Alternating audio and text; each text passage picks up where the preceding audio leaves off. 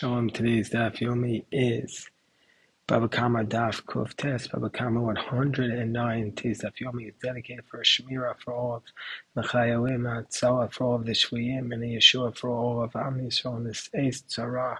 Daf yomi talks about Rahman al-Atzlan, a person who steals money from their father and then denies it under oath and now wants to admit it and needs to pay back the money plus 1/5 of the money after he has stolen it. So what does he do under these circumstances?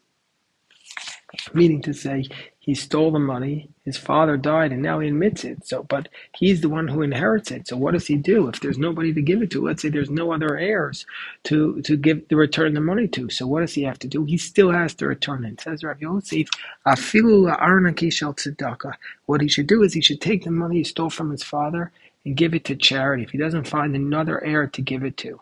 And he can't keep that money in his hand. It's essential to the repentance process. And not only that, he has to actually formulate the words when he returns this charity. He has to say, this is what I stole from my father. Can you imagine how humiliating that must be to have to say that? But that's part of the process of repentance. He needs to get rid of the money that he stole, and he actually has to formulate these words. This is what I stole from my father.